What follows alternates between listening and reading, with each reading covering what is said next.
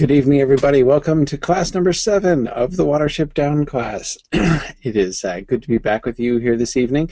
Before we get started, I wanted to begin with two announcements, one of which is particularly hot off the presses, and that is we have just now, like within the last half an hour, finally officially released the registration for our Mythgard spring classes. So I just wanted to tell you to make sure you guys knew about that. Our classes this spring are really fun. So our two classes that we're doing, two literature classes this spring, and they are Dr. Sturgis's Science Fiction Part 2 class. This is the continuation of her Science Fiction class, her Science Fiction 1 class from last semester. It's her 2-semester survey, sort of historical survey of the development of the science fiction genre. It's an absolutely fantastic class. She's offered it once before at Mythgard, and this is, if you haven't had a chance to do this, you should. And I would mention, a lot of people ask about this. Do you have to, what happens if you didn't take the first one? Well, if you didn't take the first one, what we do, like everyone who registers for Science Fiction Part 2 automatically gets a 50% discount on the course pack for Part 1. So if you want to go back and get all the set of lectures from the first part so that you can listen to those before you do the second class, you can. And you can do that for 50% off. So it's like $45 or something like that. So anyway, it's an awesome class. So we've got that class, and then our other very special class is Beowulf through Tolkien and vice versa. This is by the great Tom Shippey, who is teaching this class on Beowulf. And this is really what may be a once-in-a-lifetime opportunity to study not only Beowulf, but Tolkien's take on Beowulf with Tom Shippey, probably the greatest Tolkien scholar in the world, with the possible exception of Christopher Tolkien, I suppose, the greatest Tolkien scholar in the world, not named Tolkien, and of course also one of the preeminent Beowulf scholars in the world.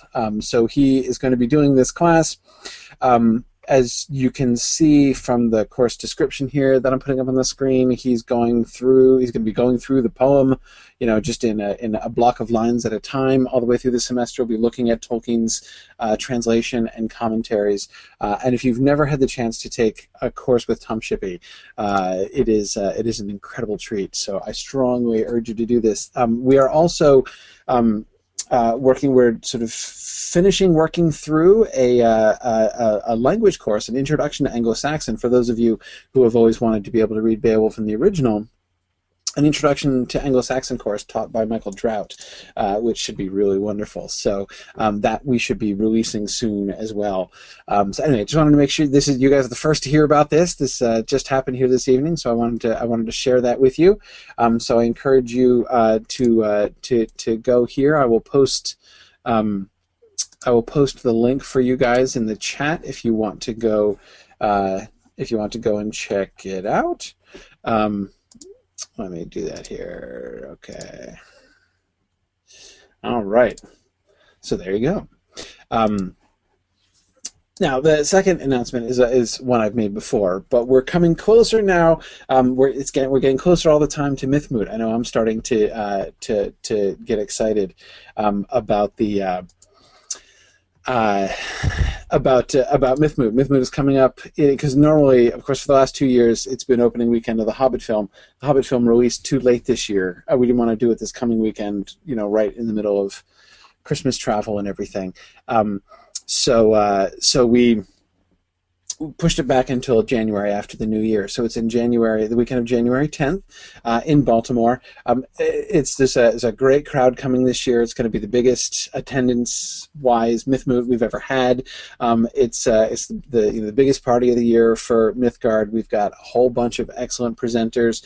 We're going to be doing several in-depth features on Lord of the Rings Online. We're going to be having some conversations with the senior lore master there, talking about the work, all the really careful work that he's done in reading and analyzing Tolkien's works, and how Lord of the Rings Online as an enterprise has been, sort of involved in, breathing this very different kind of life into Tolkien's works and the way in which they relate themselves to the books. And this is fascinating to sort of hear what they're doing and to think about, to think about that, to think about their relationship to the books, and, think about our own relationship to the books as readers. It should be really, really great fun. So I just want to strongly encourage you. We do need to have final numbers for the hotel relatively soon. So definitely by the end of December, we've got a few weeks still to sign up. I strongly encourage you to do that. You can just go to the Mythgard page and go to the Mythmoot page here. So very good. Let me see here. Some people are saying that the registration links were not working on or not up on the page yet. I said this is brand new. We just finished these. So let me actually give you guys that so that you can have that sort of as a preview here. It'll be up on if it's not up on the site by the end of class, it will be by tomorrow morning, I'm sure. But this is the link for the Beowulf class registration, and this is the link for the science fiction class registration. So you guys who are here in class live tonight can be at the front of the line for these classes. Anyway, let's talk about Watership Down. Oh, of course, I should also announce tomorrow night at this same time, so Thursday evening at 9:30 p.m. Eastern Time, I'm going to be doing my debrief session on the film, on Battle of Five Armies film, which I did see last night. So, if you want to sort of quiz me on what I think, you want to bring, your own thoughts, you have questions or topics that you want to discuss, I'm ready. Let's do that. So we're going to do that tomorrow night, 9:30. I wanted to give people a chance to see it. I know it's not released in most of America until tonight. So I wanted to give people a chance to see it, but we're going to do that on Thursday. And then in case that wasn't enough, we're going to do another session on Saturday, this with the full Riddles in the Dark crew. And we're gonna that's gonna be in the morning time. That's gonna be 10 a.m. Eastern time, so as to accommodate the non-Americans, the non-East Coast folks. We wanted to do one in a Europe-friendly time to sort of mix it up a little bit. So it's going to be 10 a.m. on Saturday. This coming Saturday. Philip, I'm sorry, the film isn't released till the 26th in Australia. That sounds crazy to me, Philip. I don't understand the release dates. I've never understood the release dates. It seemed like it was released in Europe like a week earlier than in America this year, and in Australia not for another 2 weeks. It's very strange. But anyway, so I do want to announce that the link for that session is posted as well, so that you can, and I'll be posting that on my Facebook page, and I've posted it on Twitter, and I'll post it again. So you should be able to get access to that session tomorrow night. So okay, those are my announcements for today. Now let's get back to Ephrafa and to Bigwig, where we last left Bigwig, and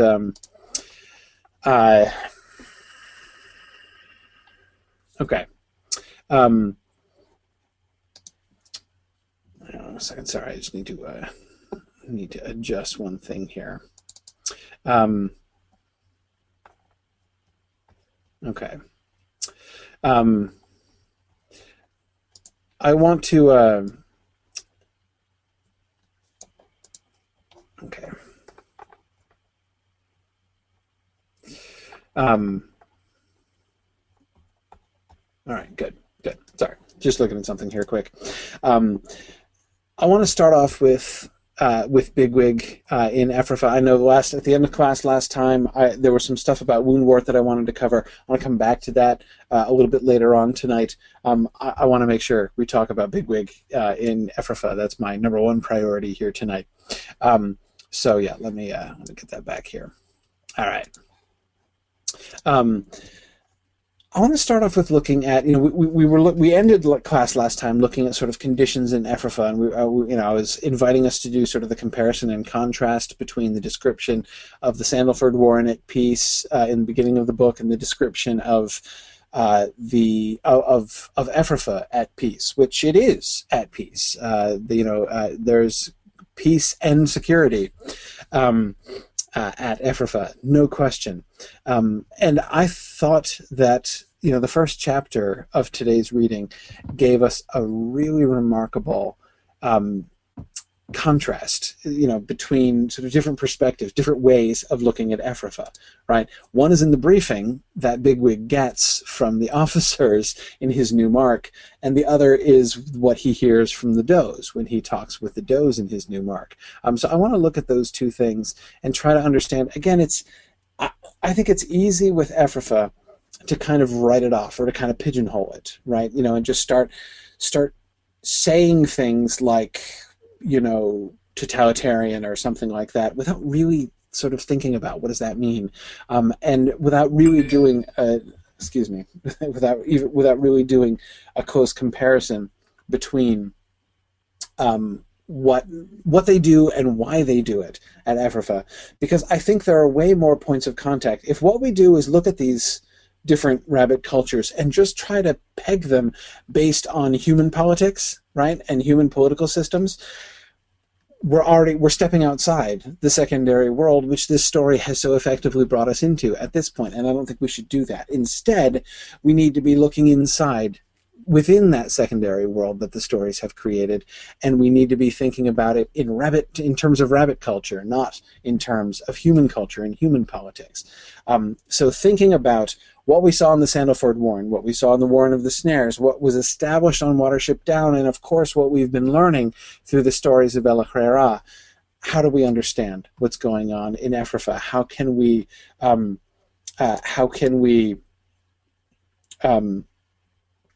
pinpoint or sort of clarify exactly what is wrong with Ephrafa within in Lapine terms? So that's what I want to sort of focus on here too. Here's the officer's perspective. Most of them are no trouble. It's true, said Avonsmore. This is when Bigwig, somewhat wryly, Bigwig's pretty good at playing it, sort of close to the chest. He doesn't let his true feelings about what he's seeing show most of the time. But he does have that one moment, right, where he just, he's looking around at this dispirited, dejected rabbits with all of these intense precautions to try to keep them under control, right? And he's just made the, I think, somewhat wry comment, they don't really look like a very troublesome lot, Avens responds, most of them are no trouble, it's true.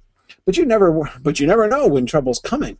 For instance, you'd have said there wasn't a more docile lot in Ephrafa than the right flank. Then one day they get 4 Hlessel wished on them by the council, and the next evening Bogos isn't very quick in the uptake for some reason, and suddenly these Hlessel play a trick on him in bunk. And that's the end of him, to say nothing of poor old Charlock, killed on the Iron Road. When something like that happens, it happens like lightning, and it isn't always planned. Sometimes it's more like a frenzy. And a rabbit tears away on impulse, and if you don't knock him over quick, the next thing you know, 3 more will be off after him. The only safe way is to watch all the time when they're above ground, and do your own relaxing when you can.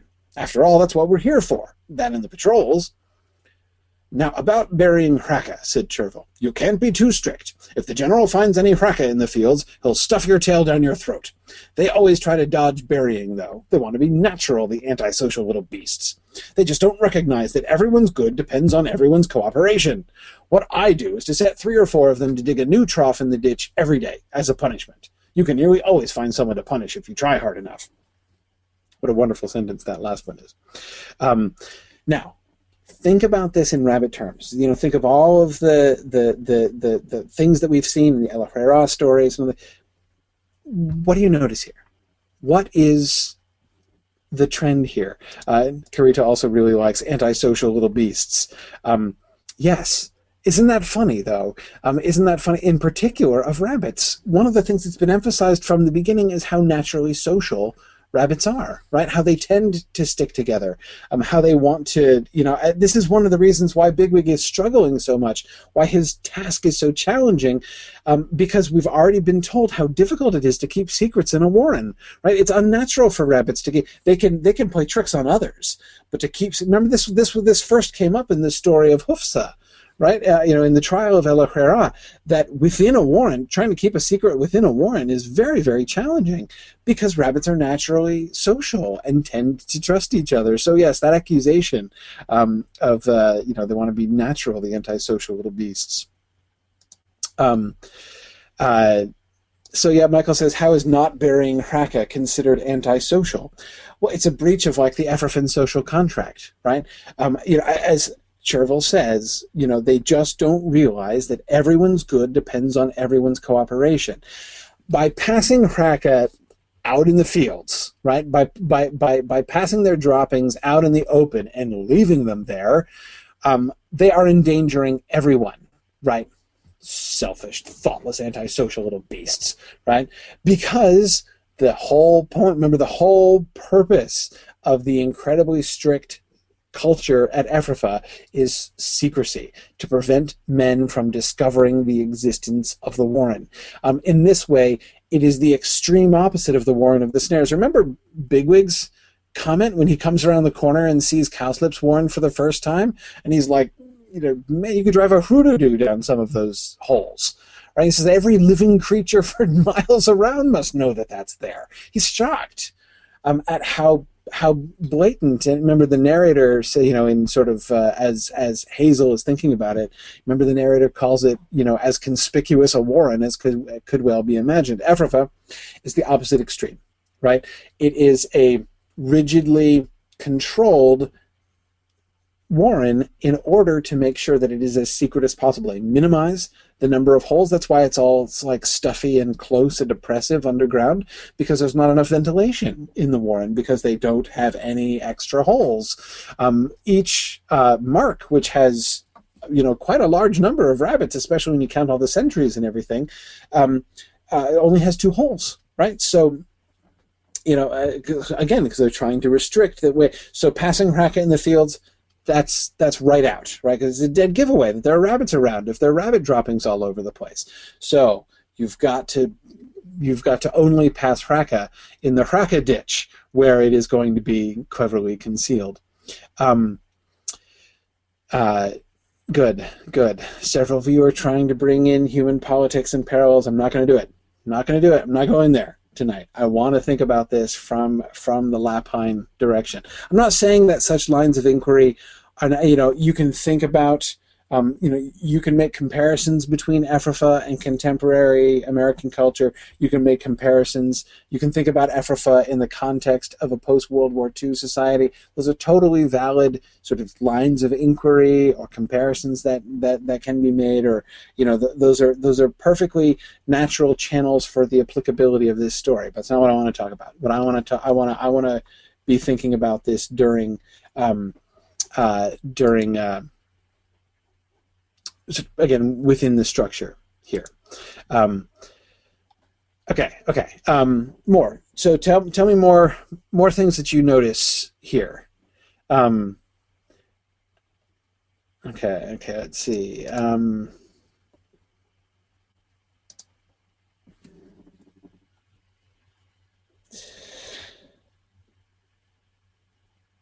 Let's see. Nancy makes a great point. Nancy says, it's interesting how openly Chervil acknowledges that Ephrafa isn't natural. I agree, Nancy. That's one of the things that I find, so revealing about that comment. They want to be natural. Now, there is this sense that he's being snide there, right? But yeah, it's remember, this has been a motif for a while, right? Ever since the Warren of the Snares. Really, ever since they left the old Warren, there has been this sense of this, or rather this question of doing things that aren't normal, that aren't natural for rabbits. It wasn't natural for for a bunch of Chlessi to stick together and make the kind of journey that they made at the beginning. It's not how rabbits normally behave. It's not what comes naturally to them. Remember, and this is what led to all the problems on the common, right? And the brutally quashed near rebellion of Hawkbit, Speedwell, and Acorn, right? That's what led to the problems, because what was being asked of them, what they were being brought to do, was not natural to rabbits. And then of course we get the theme brought up in a much more extreme fashion in the Warren of the Snares, with the ways in which they have deviated from rabbit culture and rabbit tradition. But then of course we were looking at the ways in which on Watership Down the rabbits were, Blackberry and Hazel in particular, were very deliberately stepping away from traditional culture, right? Bucks don't dig, not can't, won't, right? They don't dig, but they could, and so they have this bunch of bucks dig an entire warren. That's unnatural for that to happen, but they do it, right? The Great Burrow was in a sense unnatural. At least it was not normal, right? Anyway, so there's lots of ways in which they're deviating from culture, in which we see these deviations. In Ephrafa, we see it again. Like in the Warren of the Snares, it's also extreme, as in the Warren of the Snares, but extreme in a different way. And Nancy, I do agree with you. That comment really does stand out, because it's clear even Chervil recognizes that it's not natural. Presumably, he thinks it's superior to the natural way, right? That the natural thing for rabbits, the natural condition of rabbits. I mean, it's like a philosophical question with the Everfinausla, right? What is the natural state of rabbits? Well, the natural state of rabbits is to live in fear, right? Is to always to be vulnerable to Elil and to man. But if rabbit ways are altered in ways that make them properly efficient and controlled, then this vulnerability of the rabbits can be limited. And when you combine that with Woundwort's personal ferocity and his attitude to all Elil, of aggression towards all Elil, then you again introduce another change on top of that, right? So now you have a culture of rabbits. It's funny because again we're used to associating. Well, let me say it in a different way. There's a kind of paradox in the Ephrafen Warren, right, or in the Ephrafen social structure. On the one hand, you can say the Ephrafen culture is a culture of fear. All of the rabbits within Ephrafa live in fear of the Ausla, and in particular of the council, and in especial of Woundwort, right? They're terrified of the council and of the Ausla and of the Auslafa. But at the same time, it is simultaneous. From the other perspective, from the officer's perspective, Ephrafa is the first time rabbits have not lived in a culture of fear, right? No fear of man, no fear of Elil, right?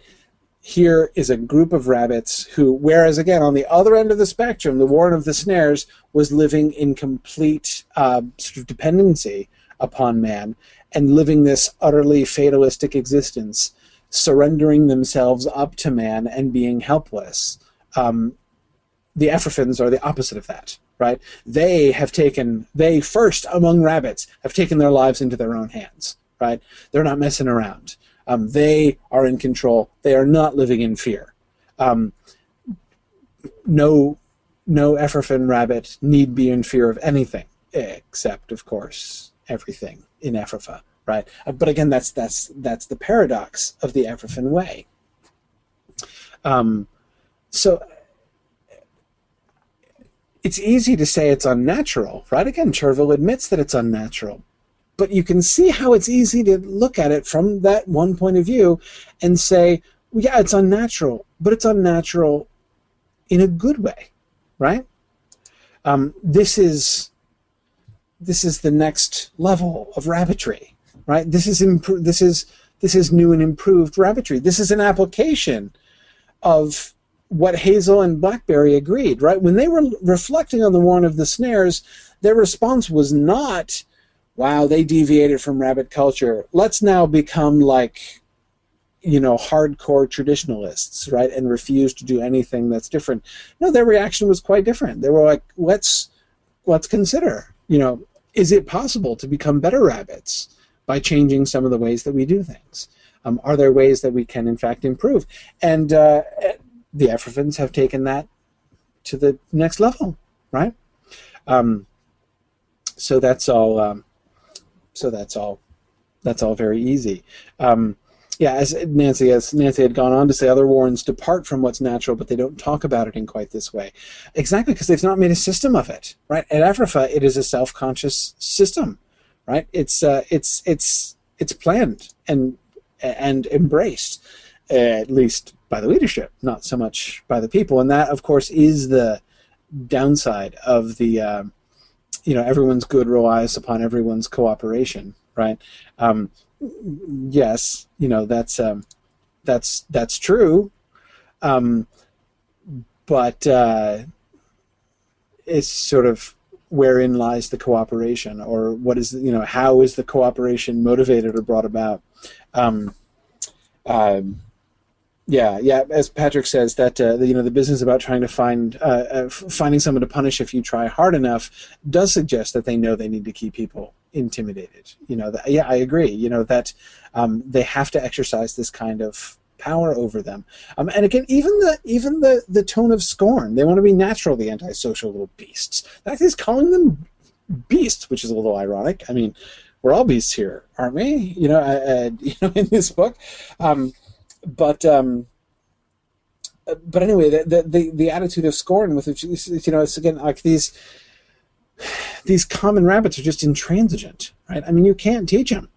You just can't teach them. It's just as Cowslip and his people look down their delicate and well polished noses at Hazel and his company for being uncultured, right? They didn't even know what his shape was, right? So Cherville looks down on those who are outside the system, right? They speak with scorn of the slipshod manner in which other warrens are run, and he clearly has very little patience for those who are not compliant with, who are not with the program, right? Who do not comply voluntarily with the program.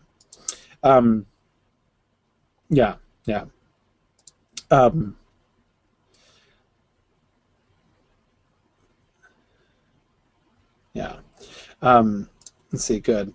Mark points out that the warren of the snares rabbits were living to serve humans. They were being domesticated like the hutch rabbits. And you're right, Mark. We should remember to include the hutch rabbits in that conversation, right? The hutch rabbits were, of course, in one sense,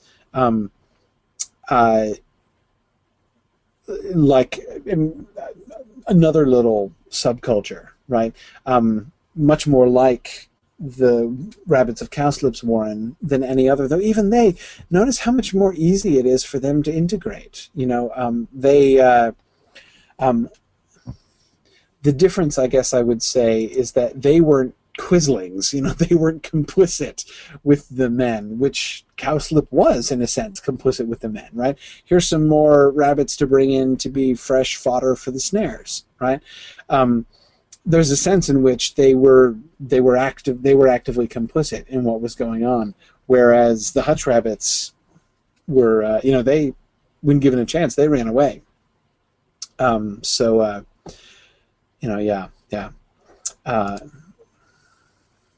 Good. Yeah. Thomas Johnson points out, it's striking how Avens is so worried about rabbits running away, given that Frith's gift to rabbits was their ability to run so well. Thomas, exactly. I see that strain of irony through this passage as well. When he talks about the rabbits bolting, right?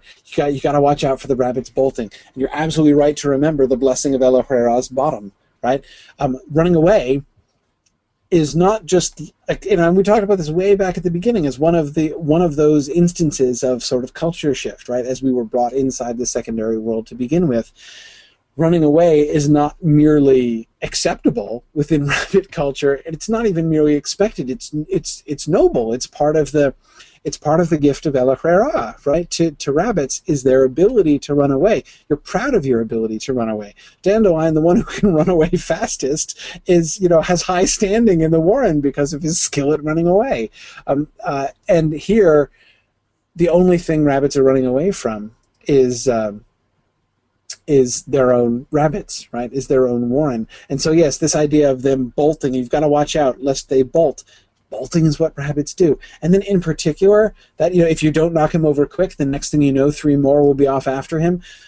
Remember, that's the social thing, right? That's like a glimpse of what is natural and normal and good about rabbits, right? That, when El Herrera's bottom was blessed, he was not only runner and digger, but Prince of the Swift Warning, remember? Right? The flash of his white tail to signal danger to others. So the idea that when one bolts, others join him in bolting, again, that's a good thing.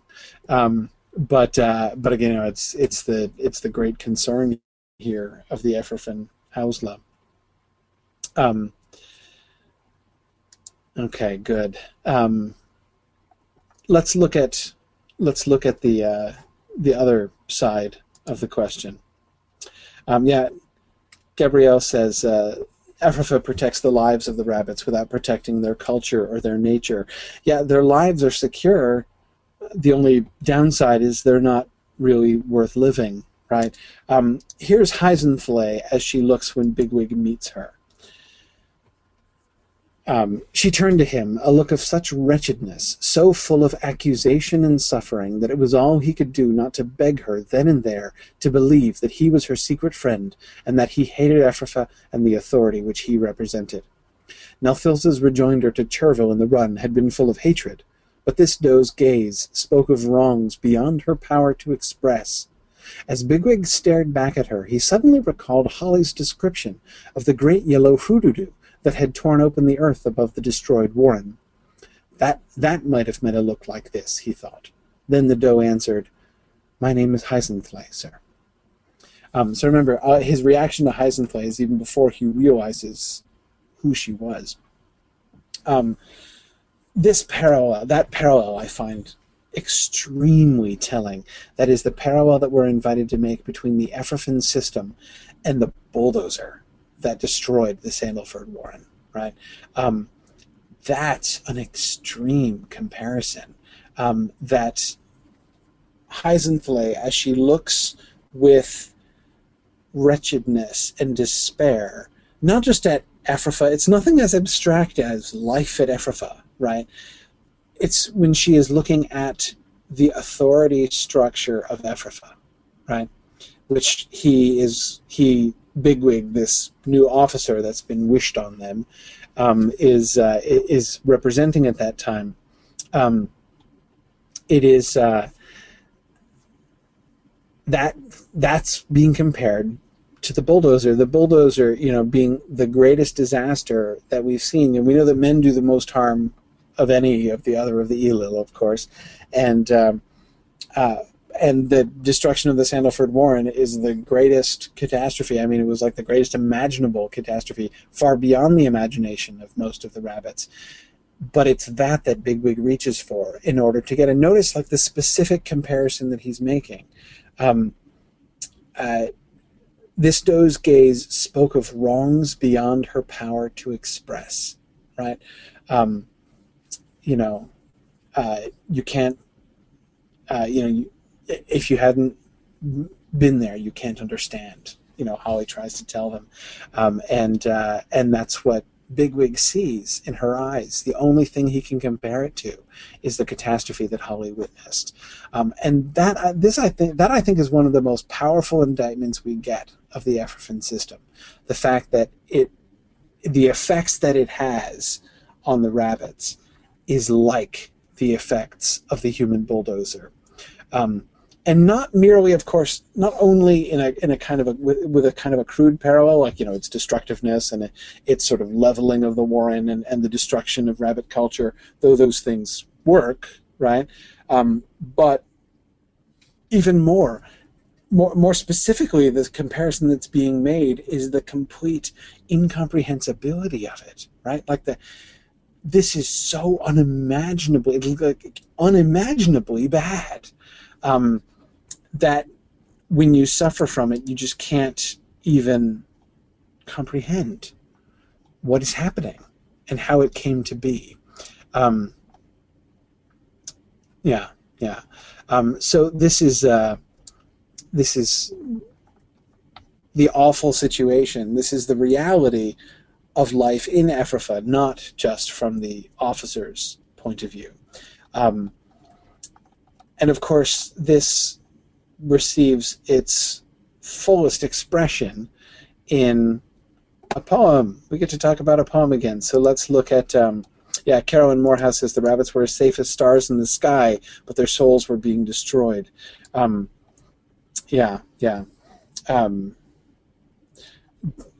Gerald Michael asks, does rabbit poetry require a rabbit with the sight living under oppressive conditions?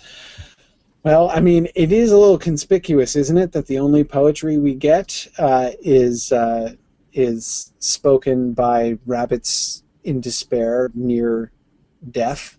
It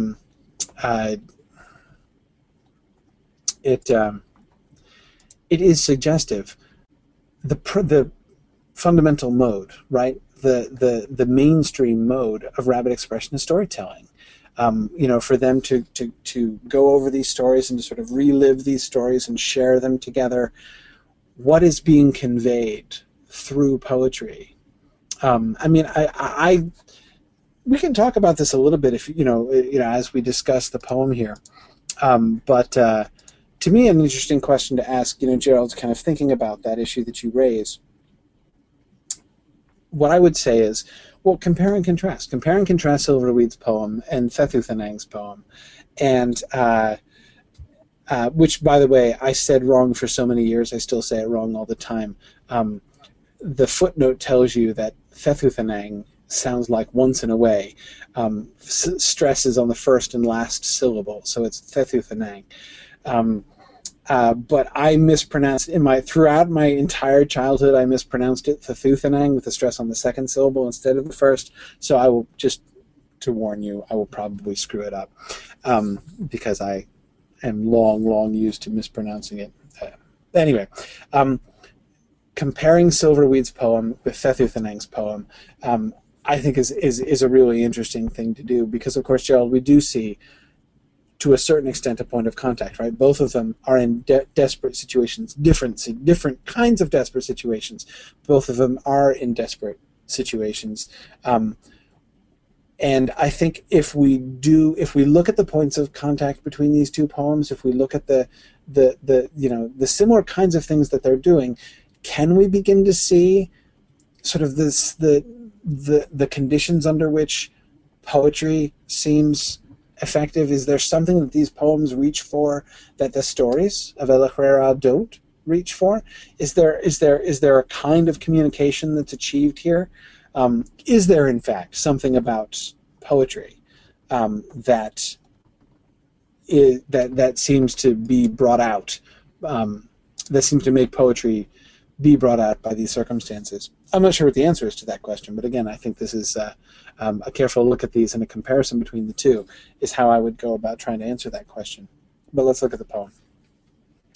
Long ago, the yellow hammer sang high on the thorn. He sang near a litter that the doe brought out to play. He sang in the wind, and the kittens played below. Their time slipped by all under the elder bloom. But the bird flew away, and now my heart is dark, and time will never play in the fields again. Long ago, the orange beetles clung to the ryegrass stems. The windy grass was waving. A buck and doe ran through the meadow. They scratched a hole in the bank. They did what they pleased all under the hazel leaves. But the beetles died in the frost, and my heart is dark, and I shall never choose a mate again. The frost is falling. The frost falls into my body. My nostrils, my ears are torpid under the frost. The swift will come in the spring, crying, "News, news! Does dig new holes and flow with milk for your litters." I shall not hear. The embryos return into my dulled body. Across my sleep There runs a wire fence to imprison the wind. I shall never feel the wind blowing again.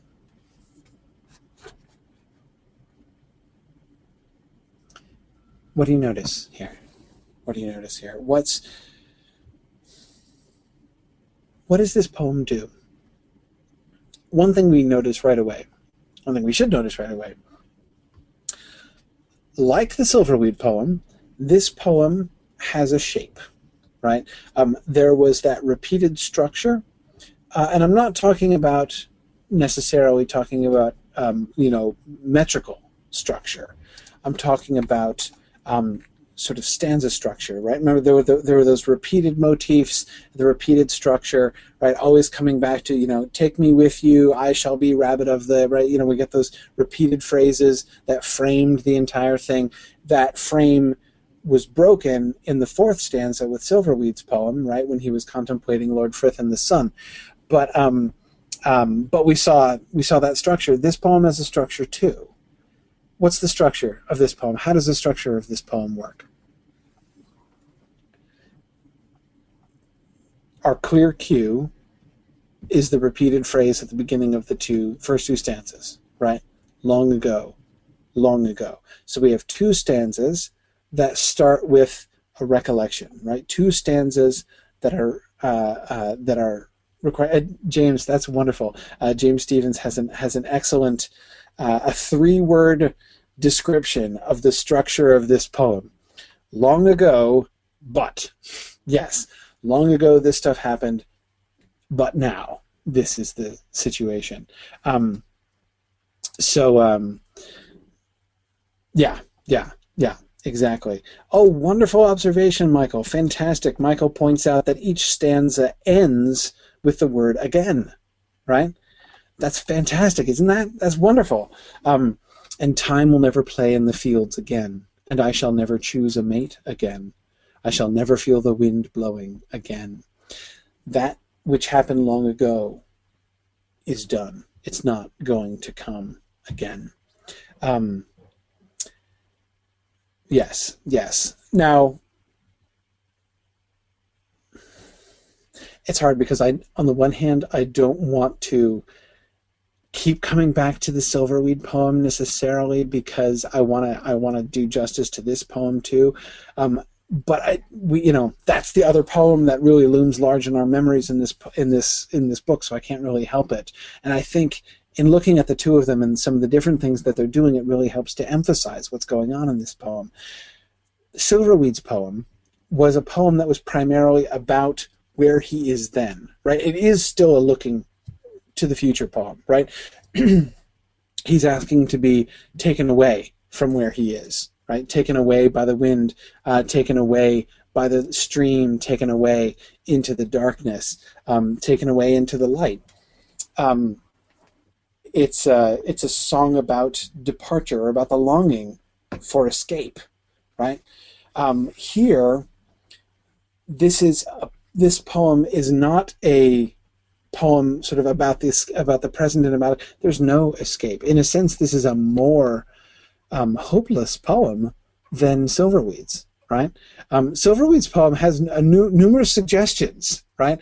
A number of courses of action are proposed. They might be unrealistic. They might be awful. I mean, sinking down into the dark with the leaves is not exactly a cheerful and productive response to his current situation, right? But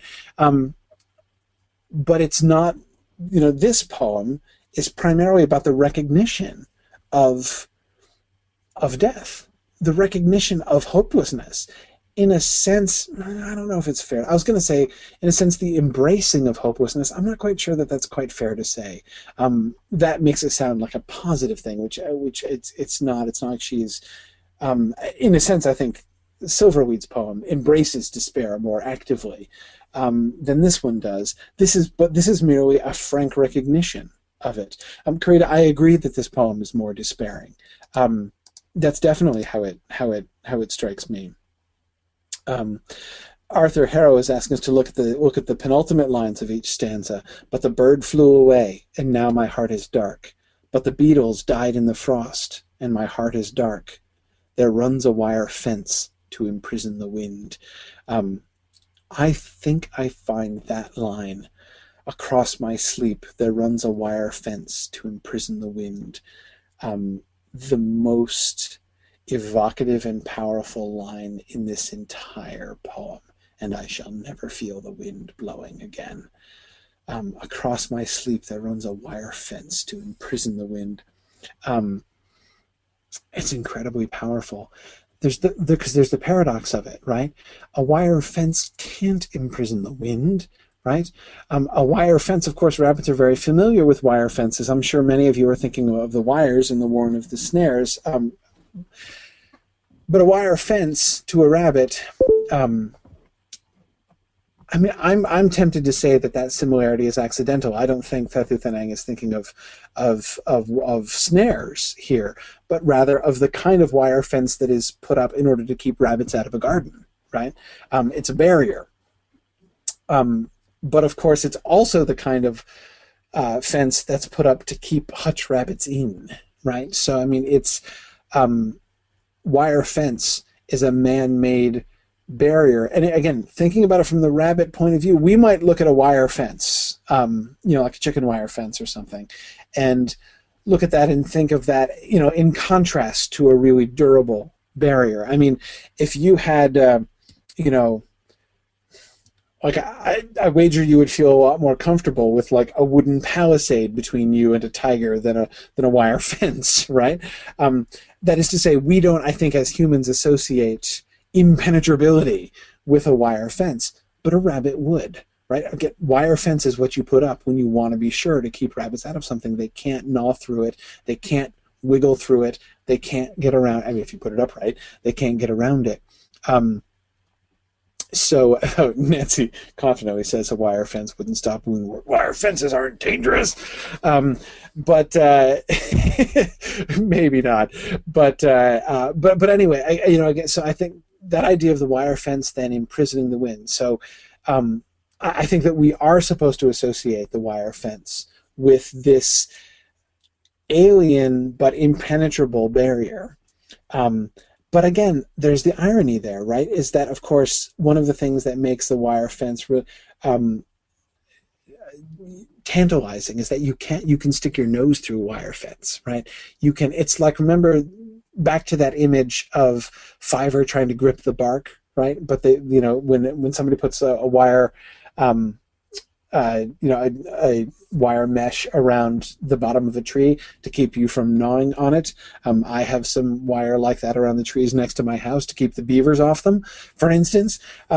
And remember, that's the metaphor that Fiverr was using as he was trying to figure out what was going on at the warren of the snares, that the wire kept him from biting it. But again, remember that the point of that metaphor was not the impossibility of biting the bark, but the tantalizing proximity of it, right? It's right there. You can see it, you can smell it, you can taste it, you can't quite get your teeth on it, right? That also, we've been led through Fiverr's metaphor to associate with wire fences. But yet, in Thethuthenang's poem, the wire fence is not only unbreakable, it imprisons the very wind, right? So we have here like complete, not even the wind can escape from this wire fence. I shall never feel the wind blowing again. And again, with that, there runs a wire fence to imprison the wind. It's not imprisoning her, it's imprisoning the wind. Like, freedom itself is shut up and shut away from her. It's not that she's on the inside of the cage. It's that freedom itself is in a cage, and she has, therefore, no recourse. If you're in a cage, there's a chance you could escape, right? If freedom itself is in a cage, you're completely hopeless. Good. James had just been observing that about how funny it is that it's the wind that's imprisoned and not her herself. Yeah, good. Yeah, good. Sarah points out that that she sees all of these signs of good things. She's reflecting, and the poem is such a a poem of just these lyrical descriptions, right? We just get these word pictures. Long ago. What happened long ago? It's not a narrative, right? The yellowhammer sang high on the thorn. He sang near a litter that the doe brought out to play. He sang in the wind, and the kittens played below. One thing that I would say, notice there's a real musicality in these lines. This is free verse. There's not a clear metrical structure of these lines. The line lengths vary, the cadences of the rhymes vary, but nevertheless there is still a structure and a music within these lines, brought about through a lot of repeated sounds and even repeated words. He sang, the yellowhammer sang high on the thorn. He sang near a litter that the doe brought out to play. He sang in the wind, and the kittens played below. The repetition of sang and played in those two lines, right? Really, even though it's free verse, it brings them together. Their time slipped by all under the elder bloom, but the bird flew away, and now my heart is dark, and time will never play in the fields again. Notice how we have this concrete description, right? Time slipped by under the elder bloom. Time passed, right? Long ago this happened, but then time passed. But now notice the conclusion is about time itself. Time will never play in the fields again. I find that metaphor less powerful, but even more striking, I think, than the wire fence imprisoning the wind.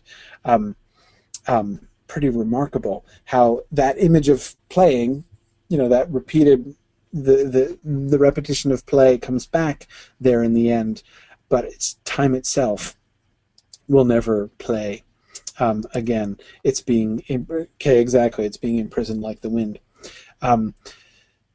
Long ago the orange beetles clung to the ryegrass stems. The windy grass was waving. A buck and doe ran through the meadow.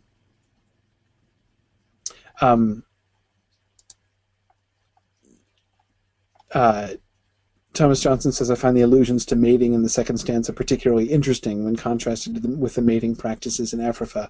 Yes, I agree. Did you notice that first line contains a mating reference? That's what we're talking about here. The orange beetles clung to the ryegrass stems. The windy grass was waving. I believe that's referring to mating. We have plural beetles clinging to ryegrass stems.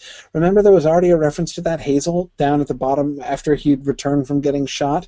Remember when they're looking at those insects who are mating, and they fly off still joined together, and Hazel says, they mate, we don't. Right? Remember that?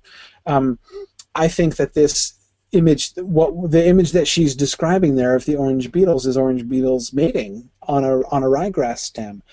So we're given that kind of context in introduction, segueing from there directly to a buck and doe ran through the meadow. They scratched a hole in the bank. They did what they pleased, all under the hazel leaves. But the beetles died in the frost, and my heart is dark, and I shall never choose a mate again. Notice the two things. We've got the bird, the yellowhammer, singing, and the orange beetles clinging in the first two stanzas. Those are sort of the natural framework accompanying the rabbits, right? The doe bringing her litter out to play, the buck and the doe scratching a hole in the bank, and again, presumably, though it's a very tactful and chaste stanza about mating, but it does seem to be about mating more or less from beginning to end. But notice how the natural context passes, right? You've got the bird flies away. Birds do that, right? Not just flit from here to there. But do yellowhammers migrate? Adams would know this. I don't know this. I suspect that yellowhammers are migratory, and so therefore that's what she's referring to, sort of the change. As time goes by, the bird flies away, and now her heart is dark. Just as the beetles died in the frost. That sounds kind of depressing, but that too is natural. Every year the beetles die in the frost, right? When winter comes, most of the insects die. That's how it works. That's the world, right? Why is her heart dark? Is her heart just darkened by the natural passing of time? Well, again, it's what that seems to me to suggest. Both of them, both the reference to the beetles dying in the frost and to the bird flying away, point to the natural change of the seasons, right? The natural cycle of life in the world. But her heart is dark because she is not part of that natural cycle of life. The rabbits you know, it's not like the rabbits would normally be like, oh, all the bugs are dying. That's so sad, right? That's not the point. Um, yeah, James is wondering if the Doe in if we're supposed to be reading those first two stanzas as autobiographical on Thethuthenang's part, and I sympathize with those of you who are reluctant to type Thethuthenang into the comments box. You just call her Theth or something. I'll know who you're talking about. But anyway, I mean, I don't know if it's autobiographical. I don't know that it needs to be autobiographical. I don't think it can be autobiographical, really, because most of the rabbits at Ephrata have grown up there, and they've never been outside, and so they've never really lived the natural life that is being described here, I think. So I don't take that, James, as autobiography. I take it as a kind of fantasy, as a kind of cultural fantasy. And I think that's why it starts with long ago. Like long ago, in prehistoric times, before Ephrata was established, like more than a year ago, this is how things used to be. So there I think there's, with the long ago, these natural scenes are sort of reaching back to the almost, mythical past.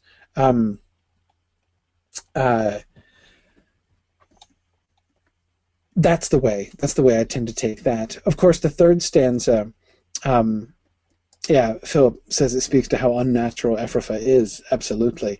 The third stanza, of course, is striking because those patterns are broken. Again, we see this as in Silverweed's poem.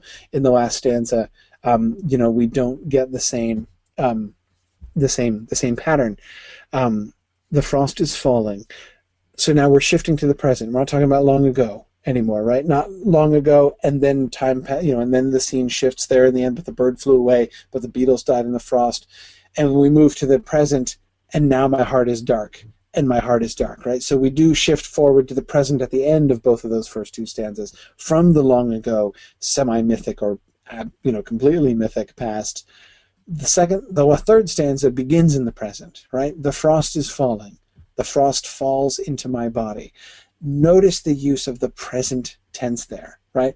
It's not the frost has fallen into my body, right? It's not just saying I am frozen, but the frost falls into my body. There's a kind of apathy, right? Like this is a thing that is happening to me, right? Or this is a thing that happens to me. English has this kind of remarkable thing that a lot of other languages don't have, which is that distinction between the present and the present progressive.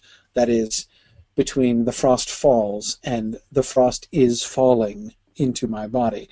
Most languages don't have those two different ways of expressing the present. And the distinction, the connotation distinction between those two, that is, between is falling, which has the association of it's a thing which is going on right now while I'm talking, and falls, which speaks of something that I do that happens routinely, right? Something that regularly happens. It's a distinction that's a little bit uncommon in many other languages, but English has it, and I think that that last stanza there really exploits that distinction, because you notice they're both used in that first line. The frost is falling, present progressive, right? The frost is falling right now as I speak. The frost is falling. The frost falls into my body, then shifts into the sort of the regular present, which has the connotation of this happens routinely. This happens all the time. The frost falls into my body. My nostrils, my ears are torpid under the frost. The swift will come in the spring, crying, news, news. Does, dig new holes and flow with milk for your litters. I shall not hear. The embryos return into my dulled body. Again, that present tense. Across my sleep there runs a wire fence to imprison the wind. I shall never feel the wind blowing again. The swift will come in the spring. So we have our first, right? Did I miss any? I don't think so. Our first and only future tense in the poem. The swift will come in the spring. Because, again, just as the yellow hammer went away and the beetle died in the frost, so the swift is going to come in the spring, and it's going to say, because swifts always say, news, news. Oh, you're right, Nance. Of course, there's the will never. Yeah, I will never and I shall never. Of course, those are technically future tense. Those are negatives, saying what isn't going to happen rather than what is going to happen. So I think what I was thinking is that this is the first time that a future event is anticipated rather than a future non-event. But of course, that really spells out the time will never play, I shall never choose. It's sort of pointing out what's being lost there, right? What's not happening in those other lines.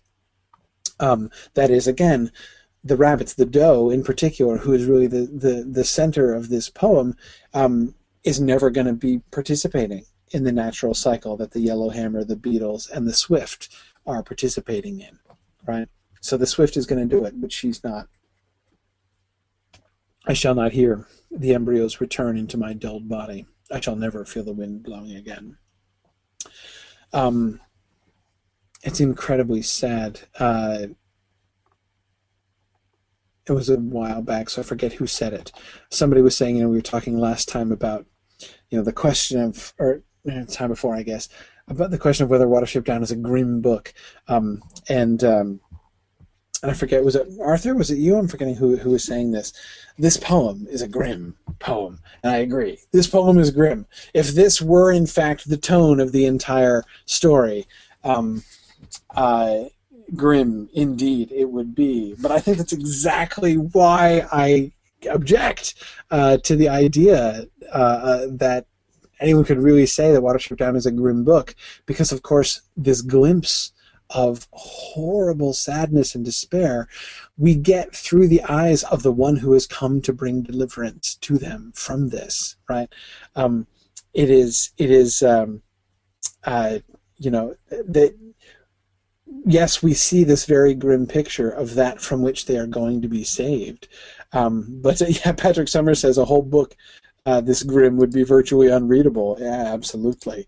But this is not the note of this book. In fact, it's exactly because of the contrast. The contrast between the perspective on life, the experience of life that this poem describes. Contrasting that with contrasting that with the Watership Down life, right? That sort of makes it more, which makes it so powerful.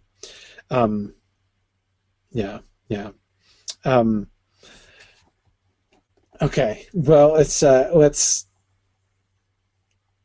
move on. After this, of course, we have that.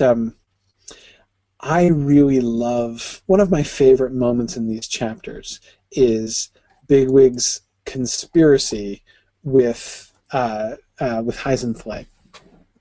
And in particular, I find it so richly satisfying, the irony of the fact that one of the other, I think, really horrible marks of the sort of the perversion of the Afrofen system within the context of rabbit culture is in the mating practices, right? It's Bigwig asks about does, right? And Chervill's like, system's pretty simple, right? You want a doe, you have her. And she has to go along, and notice how he also adds, and none of the bucks can say anything about it. Remember the way that back in Watership Down, all of the rabbits were sort of casually accepting the fact that the bucks were all going to be fighting over the does, and we heard that fights did in fact break out when Clover became ready for mutter, and when Clover went into heat, and then all the bucks left in the warren after everybody left to go to Ephrathah. Remember Kehar's cheerful, yes, he's all for fight, right? That was sort of accepted among them, right? That's natural. That's what's supposed to happen. The males are supposed to be fighting over the does, but notice the emphasis from the does on the ability to choose their mates, right? So we have, of course, the choice of mate being thrown absolutely out the window, and that increasingly, like the other bucks in the mark aren't even allowed to fight for their does, right? It's just horrible. Good. Kate is reminding us of Hazel's assurance to the hutch rabbits that they're not just here to steal the does, that the bucks would be welcome as well. Yes, absolutely. Absolutely. So anyway, so we have that, really horrible and clear, and the status that has right there at the whole the mating and the choice of the mate thing at the center of Thethuthanang's poem with that mating stanza, the second one. It really shows what a major issue this is. Remember, Heisenfley says it too. I think I'll come back to this passage later on. It's one of the things, when she's embracing the idea of escape. One of the things, shall we choose our own mates? Right? I mean, it's pretty close to the top of her list of things that would mean real freedom. But anyway, good. Philip Lord reminds us that was the plan with Ephrathah too, that any bucks would be welcome as well. They weren't just trying to steal their does. They would like to invite does to come if they wanted to come. They're going to let them choose, and any bucks who wanted to come could also come too. Yeah, exactly, Philip. But anyway, so we have this sort of the abomination of the Ephrathah mating system, and Bigwig takes advantage of it, right? So here he immediately, on his first evening in the warren, invokes the privilege of the Ephrathah Nausla, right? And summons Heisenfley to her burrow. And that scene, which from Heisenfley's position is just so horrible, right? As she shows up and she's like, "You called for me, sir."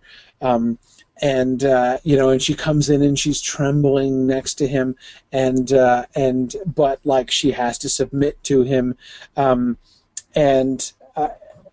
but the beauty, the beauty and splendor of the fact that Bigwig is only invoking that horrible practice in order to undermine it, right? In order to that he uses that.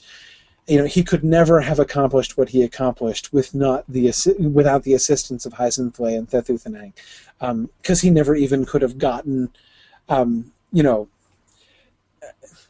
to get into Ephrathah, how to escape from Ephrathah. He managed that. He could have managed that. That was, in a sense, in his power. But bringing the does with him was harder in some ways. With Kehar's help, finding a way to get past the sentries was actually easier than the process of convincing a bunch of does to go with them, right? Because he didn't have access to the does. He couldn't do that. But by finding Heisenfley and Thethuthanang, he's able to do that. And the way that happens under the auspices of this terrible Ephrathah abuse of mating rituals is sort of deliciously and wonderfully ironic, I think, and the kind of support that Bigwig and Heisenfley are to each other during those two sessions in his burrow that they have, in conspiracy and mutual support, are really wonderful, I think.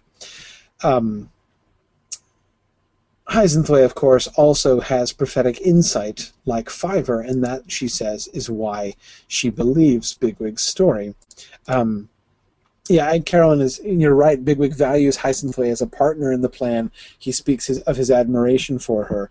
Absolutely. I mean, he wasn't assuming that the does that he found were going to be able to be really in partnership with him, but he finds that he in finding Heisenflay, he found exactly what he needed, which is somebody who really does have that kind of leadership ability of her own. Let's look at Heisenflay's prophecy. At last she spoke again, so low in his ear that the words seemed barely more than broken cadences of breathing.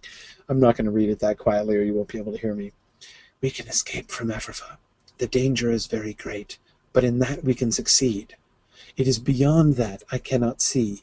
Confusion and fear at nightfall. And then men, it is all things of men. A dog, a rope that snaps like a dry branch, a rabbit. No, it is not possible. A rabbit that rides in a hoodoo. Oh, I have become foolish. Tales for kittens on a summer evening. No, I cannot see as I did once. It is like the shapes of trees beyond a field of rain. It is like the shapes of trees beyond a field of rain. What a wonderful metaphor. Notice what a marvelously Lapine metaphor that is. Remember in the description of the storm, and we'll get to this too, I hope, when it rains really hard, the raindrops splashing on the ground create this haze, of mist and flying water droplets down in the 4 inches above the ground. In other words, that space where rabbits occupy and their eyes are formed. So we don't think about that. We wouldn't think about that image of shapes of trees beyond a field of rain. But between the haze along the ground and the water in the air, they can barely see the trees, right? So it's a really powerful description of how she feels like her own sight has been clouded. Though of course, as we'll see, her sight is perhaps not as clouded as she herself suspects at this particular moment. And as Thomas points out, her metaphor for her confusion is itself prophetic, showing that perhaps she is less confused than she thinks. Yes, I agree. And I love Bigwig's response. Well, you'd better come meet this friend of mine, said Bigwig. He talks just like that, and I've come to trust him, so I trust you too. On the one hand, that seems like kind of dubious logic on Bigwig's part, right?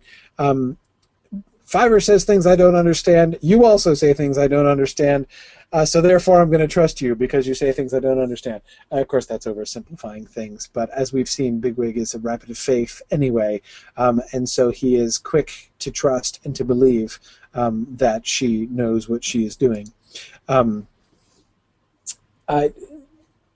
wanted to, before we get to the escape, which I do plan to get to tonight, one little side note on Bigwig. I think it's important for us to notice how Bigwig is changing as a character, how he has changed already, and how this experience also is changing him. And the main thing I want to emphasize here is to remember the parallels between Bigwig and Woundwort. Those I think we shouldn't overlook. Remember I was, a couple classes ago, I was looking at that passage where Bigwig was saying, before the Nuthanger Farm raid, and when he was saying, I think we should stand up to these Illil, right? I think, we rabbits are afraid of too many, so he goes on his cat hunting, kick, and he, fights off the cat, and he really thinks, really, actually, I think we could stand up to more of these Illil. In Woundwort, we see the logical extension of Bigwig's idea, right? Now, obviously, there is more to Bigwig and Woundwort's characters than that simple fact. But nevertheless, I think it does suggest that Woundwort's path is a path that Bigwig could go down. He wouldn't go down as far, but that's open to him. Remember, this was open to him at the beginning. This was one of the things we looked at way back in class number 1, right? One of the questions that was looming over the group of refugees when they left the Warren was what kind of Warren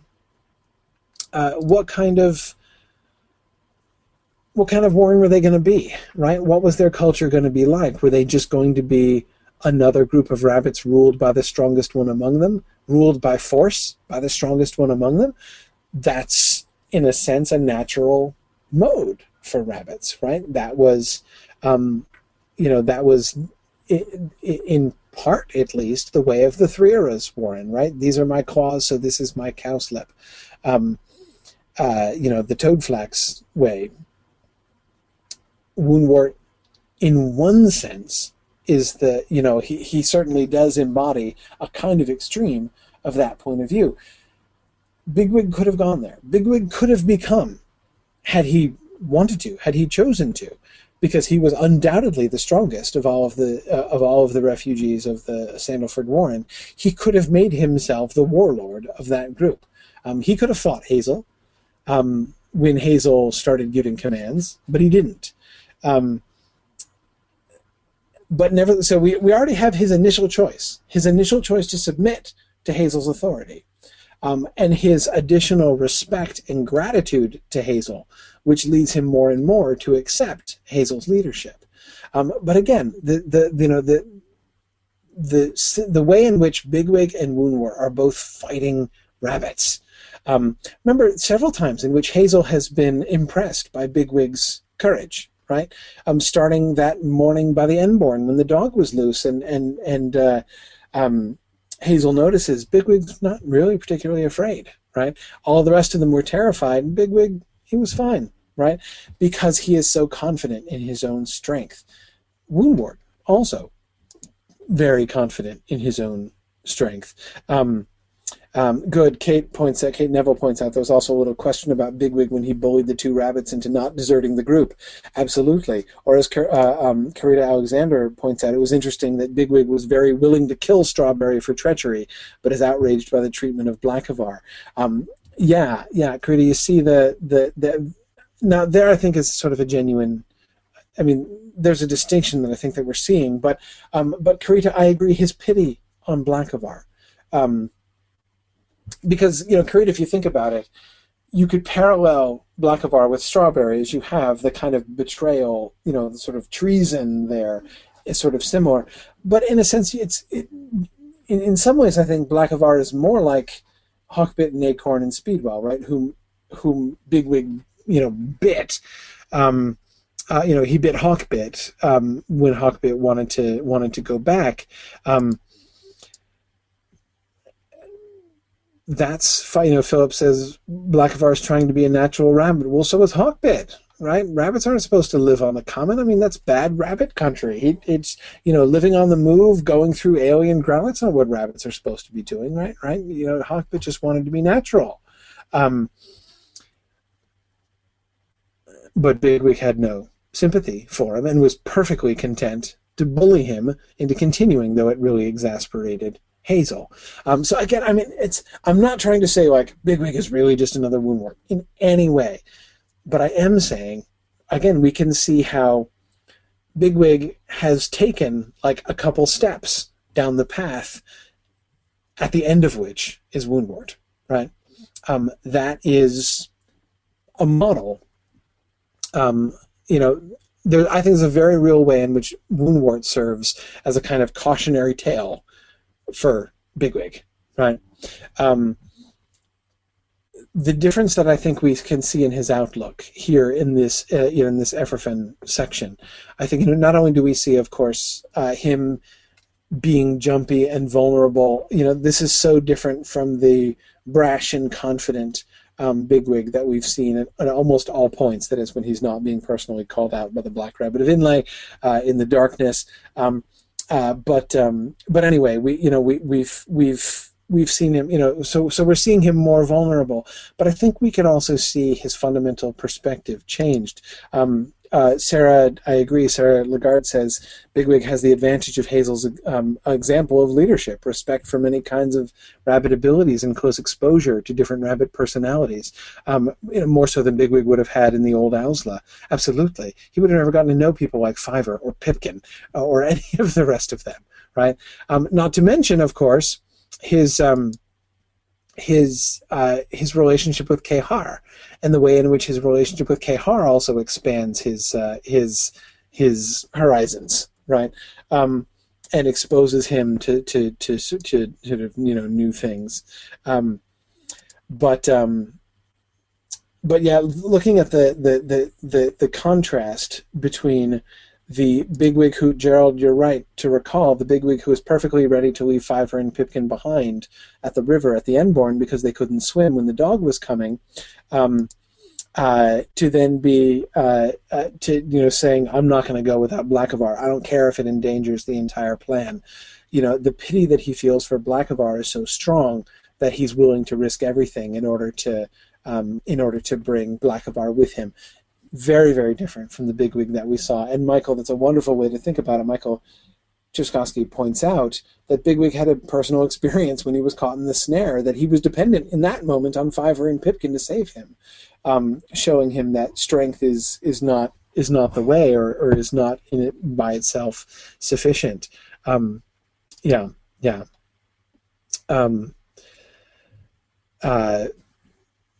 The other moment that really struck me in this passage was his meeting with Campion during the escape. He had just begun to run once more when a rabbit overtook him. "Stop, Thaleli! What are you doing here? Where are you going?" Bigwig had been half expecting Campion to appear, and had made up his mind to kill him if necessary. But now that he actually saw him at his side, disregarding the storm and the mud, self-possessed as he led his patrol, no more than 4 strong, into the thick of a pack of desperate runaways, he could feel only what a pity it was that the 2 of them should be enemies, and how much he would have liked to have taken Campion with him out of Ephrafa. "Go away," he said. "Don't try to stop us, Campion. I don't want to hurt you." This moment also strikes me as very different from how the bigwig of Chapter 4 would have reacted in this situation. He doesn't respond with violence. He responds, in a sense, with pity. I mean, the word pity is mentioned. Of course, he's not pitying Campion in anything like the same way he was pitying Blackavar, of course. But this strikes me, Sarah, I'm coming back to what you were saying about him having the advantage of Hazel's example. This is a very Hazel kind of thought, isn't it?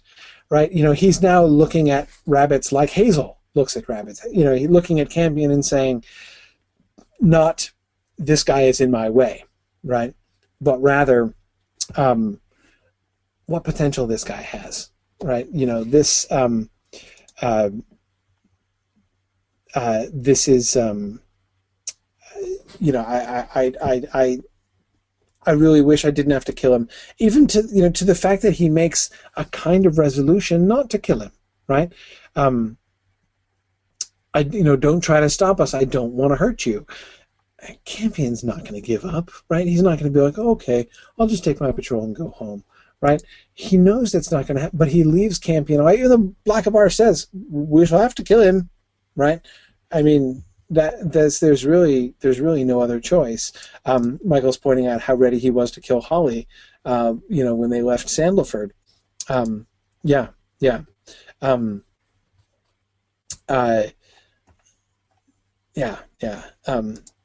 Arthur says Bigwig would have killed Campion then and there, but pity stayed his hand. In a sense, not pity, pity and mercy not to strike without need. In a sense. Though again, in a sense not though, because there was need. As Blackavar points out, there's need to strike Campion here. Campion's not helpless, and it is very detrimental to their escape to leave Campion at large.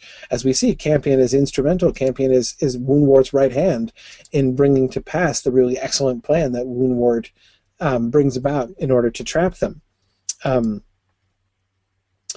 He sees, exactly, Neil, he sees what a waste it would be to kill Campion. And that's a very Hazel-like thought, right? To see somebody not as an enemy, not as an opponent, not as an obstacle to be overcome, but as potential, right? Oh, what good that rabbit get. Campion is an amazing guy. His skill, his loyalty, his courage, what a rabbit Campion is. What a shame it would be to kill him, so that even though he knows he should kill him, he doesn't. He won't. He chooses not to. He shows, as Brian Yoder says, both compassion and respect. Yes, I agree. Anyway,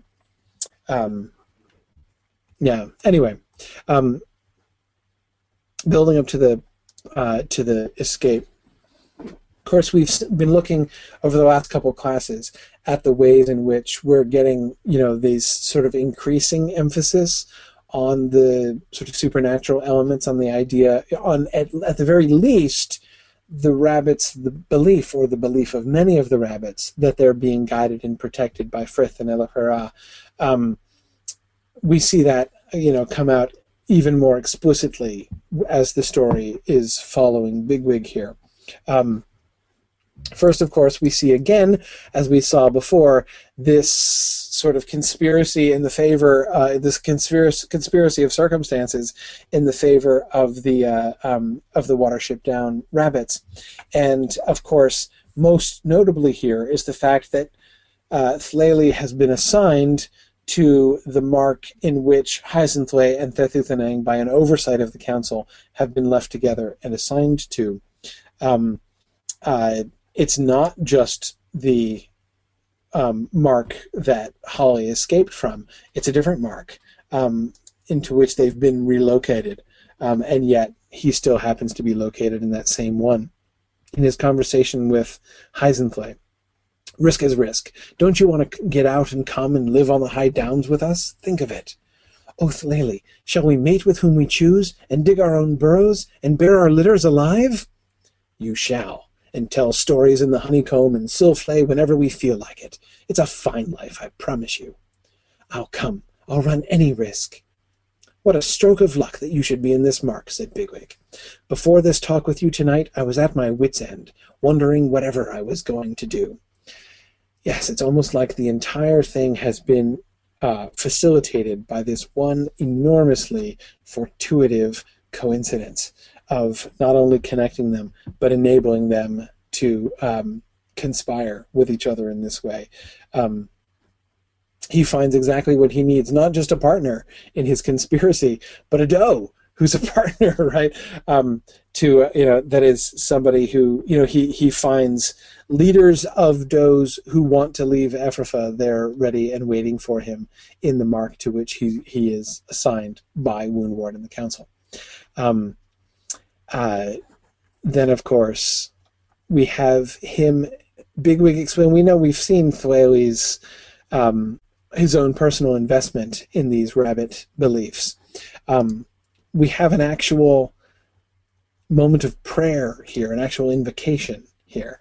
When Moneywort had gone, Bigwig sat in the mouth of the hole and sniffed the heavy air. This is the day before. This is the day that they were. He was planning to leave, but was thwarted. The sky seemed as close as the tops of the trees, covered with still cloud, and flushed on the morning side with a lurid, foxy glow. Not a lark was up, not a thrush singing. The field before him was empty and motionless. The longing to run came over him. In less than no time he could be down to the arch. It was a safe bet that Campion and his patrol would not be out in weather like this. Every living creature up and down the fields and copses must be muted, pressed down as though under a great soft paw. Of course, that's not true. If Campion was out patrolling in the middle of the storm as it was breaking, I'm sure he was the night before when it was just oppressive and thundery. Nothing would be moving, for the day was unpropitious, and instincts were blurred and not to be trusted. It was a time to crouch and be silent, but a fugitive would be safe. Indeed, he could not hope for a better chance. "O Lord with the starlight ears, send me a sign," said Bigwig. He heard movement in the run behind him. It was the Auslöfa bringing up the prisoner. In the thundery twilight, Blackavar looked more sick and dejected than ever. His nose was dry and the whites of his eyes showed. Bigwig went out into the field, pulled a mouthful of clover, and brought it back. "Cheer up," he said to Blackavar. "Have some clover." "That's not allowed, sir," said one of the escort. So he says a prayer to Elachera. Thomas Johnson is asking about the distinction of him praying to Elachera rather than Frith. It is an interesting distinction, but I'm not sure. It seems to be I'm not sure I understand the distinction. That is the sort of the cultural distinction there. my suspicion, Thomas, is that it has to do with the moment, right? He is in the midst of perpetrating a trick, right? So he's asking for a sign from El Ahrar. He's asking for guidance from El Ahrar, the patriarch of rabbit tricksiness. So that seems to me to make a certain amount of sense. But notice, how does he invoke El Ahrar? That, I think, is, to me, the really essential thing.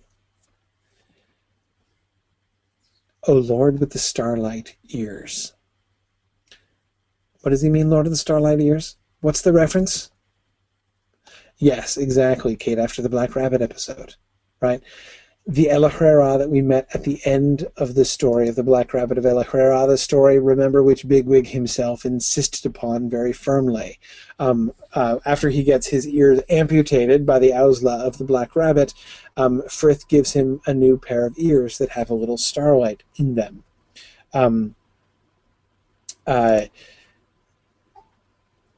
So why? What does that mean to Bigwig? We're sort of coming back to why was Bigwig asking for that story, right? What does it mean? I mean, in the simple context of, like, I'm trying to perpetrate a major trick, and I need your help and guidance, El Ahrar. In that context, you would think it would be more appropriate to invoke El Ahrar, O Lord with the starlight ears kind of rolls off the tongue as, like, O Lord who dressed up as a fake doctor to bamboozle King Darzin doesn't really flow off the tongue with quite as much elegance. But again, you'd think that kind of thing is more along the lines of what he needs right now, right? Why does he recall El Ahrar as the El Ahrar of the... at the end of that reference? Now, of course, Erica Smith is reminding us that, what we get, as if it were the sign that is sent from El Ahrar, what do we get? The rabbit with the mutilated ears, right? Blackavar, whose ears have been ripped off, like El Ahlar's ears were amputated, though much less mercifully, right? Blackavar distinctly not having been administered general anesthesia before he had his rabbits his ears ripped off. But yeah, Brian suggests that he's invoking or relating to the suffering of El Ahrar. Yeah, and the Lord with the starlight ears is the one who came out of that story, right? Who emerged from that darkness, and who emerged victorious through suffering and through self-sacrifice. So that seems an appropriate invocation in that way. As James says, he's the rabbit who came back from certain death. Yeah. And Blackavar's coming up at that moment, Blackavar sort of appearing to be the sign, would seem to reinforce the idea that, again, it seems that if he takes anything from this, it would be a recollection of his conviction. Remember, he's already come to the conviction, I'm going to save Blackavar, even if it jeopardizes everything else. I don't care. I'm going to do that, right? And as Kate Neville is reminding us, in this moment when he is, the immediate context for him of this prayer and invocation is his temptation to run away, to abandon the plan and save his own life, right?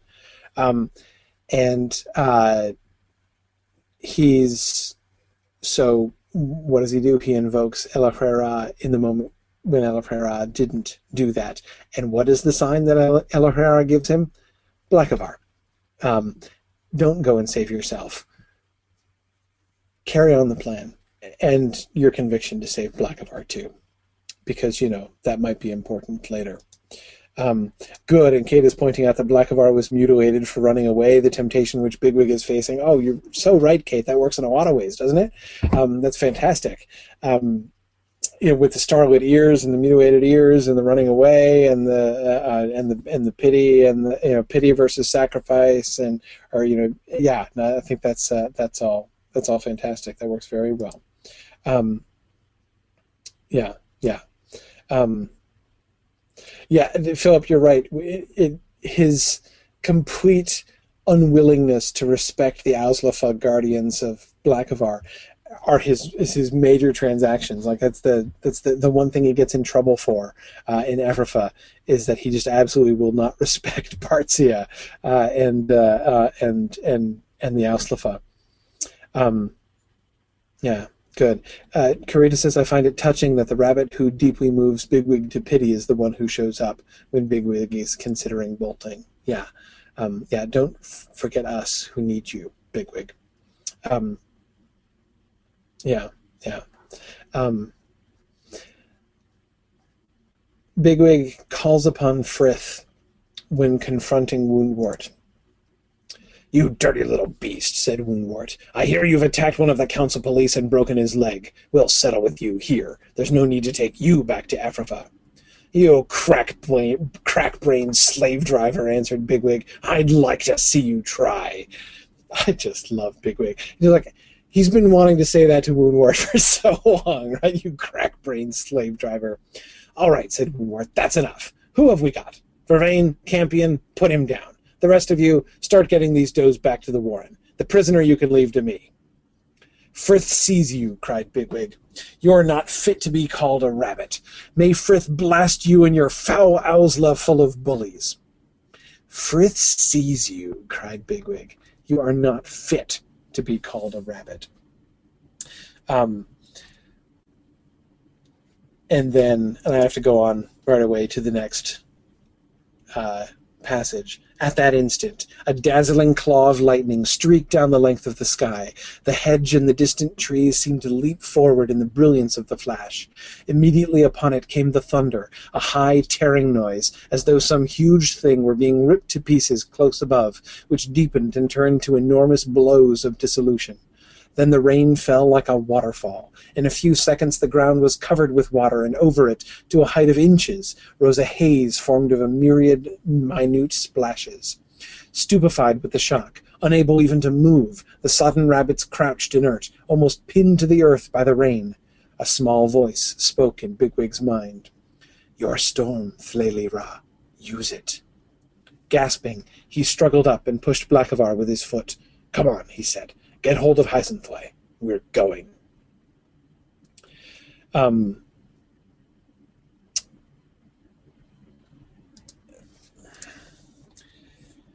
He's just invoked Frith. Now, Arthur's asking, is this Frith speaking to Bigwig? Is it El Herrera speaking to Bigwig? I don't know. I mean, he's just invoked Frith. I'm not sure it matters exactly which one it is, but James asks if it's a great grandmother of a storm. I think this is a great grandmother of a storm, James. Yeah.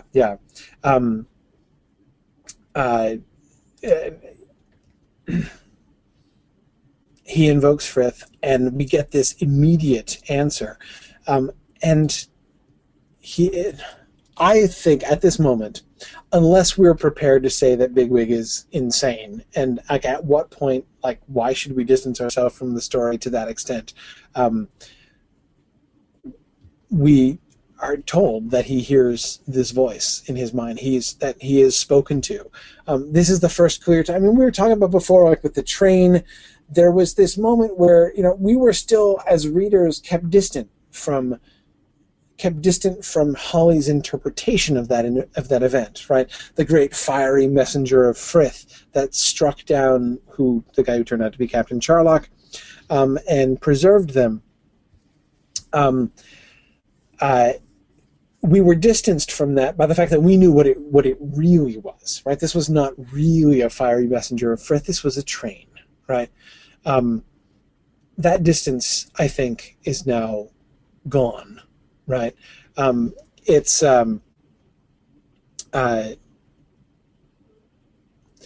now we have this voice speaking directly into Bigwig's mind immediately after he is invoked Frith. the fact that he is addressed as Flaley Ra, I think is really good, is really important. Several of you were chiding me for not calling this, titling the class Flaley Ra's Storm.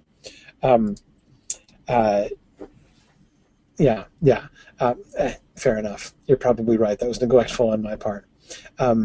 This is the only time that Bigwig is referred to as Ra, other than when Hazel calls him Fefa Ra, half in, King of Cats, in jest. Well, sort of in jest. But that moment, use your storm, Flaley Ra. He could have been Flaley Ra. He had the opportunity to be Flaley Ra. He turned away from being Flaley Ra. He submitted instead to the wisdom of Hazel rather than asserting his own strength to be Flaley Ra. But in this moment now, he is acting as Flaley Ra. He is the leader. He is the chief rabbit. And he is being given this storm, right? This has been orchestrated for you. This is your storm. Use this storm. In this moment, it's like, Bigwig has been delegated this phenomenal power, right? This storm is being brought in response to your prayer and invocation, in recognition of your courage. This is Frith's gift to you. It's a really powerful moment, but he still has to use it, right? It's not just handed to him. So this, of course, is the sort of the last of these moments of coincidences. The train, Karita, as you were just saying, the train which happened to come at that moment, the fox which happened to take Captain Mallow and save them up at Caesar's Belt, the storm which happened to break right at this particular moment when Woundwort was just about to retake them and bring them back to Ephrata, except for Blackavar and Bigwig, who were to be killed.